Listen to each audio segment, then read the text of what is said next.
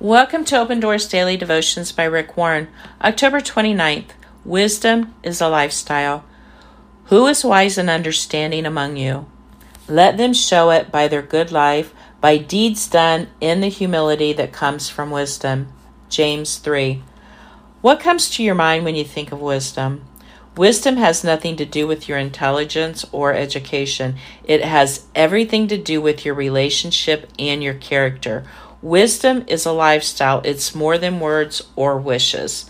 Solomon could have asked God for anything, but he asked for wisdom.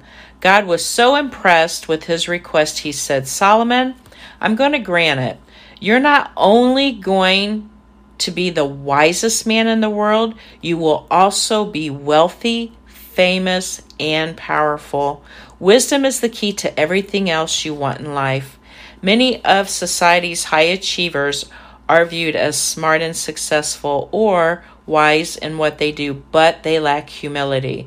The wisdom of the world leads to pride, which says, look at everything I've done. Many people have a misunderstanding of humility. They think that humility means putting yourself down, saying, I'm no good, I'm not worthwhile, I can't do anything right. That's not it at all. Humility doesn't mean thinking less of yourself. It means thinking of yourself less. Humility is being honest about your weakness and recognizing your strengths as gifts from God.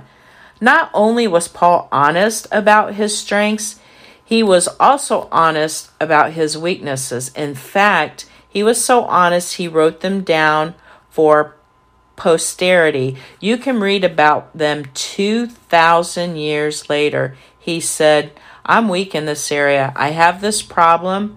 Your strengths enable you to fulfill God's purpose for your life, and your areas of weaknesses keep you dependent on Him. You need to make wisdom your lifestyle. God wants you to have a good life filled with good deeds that are done in humility.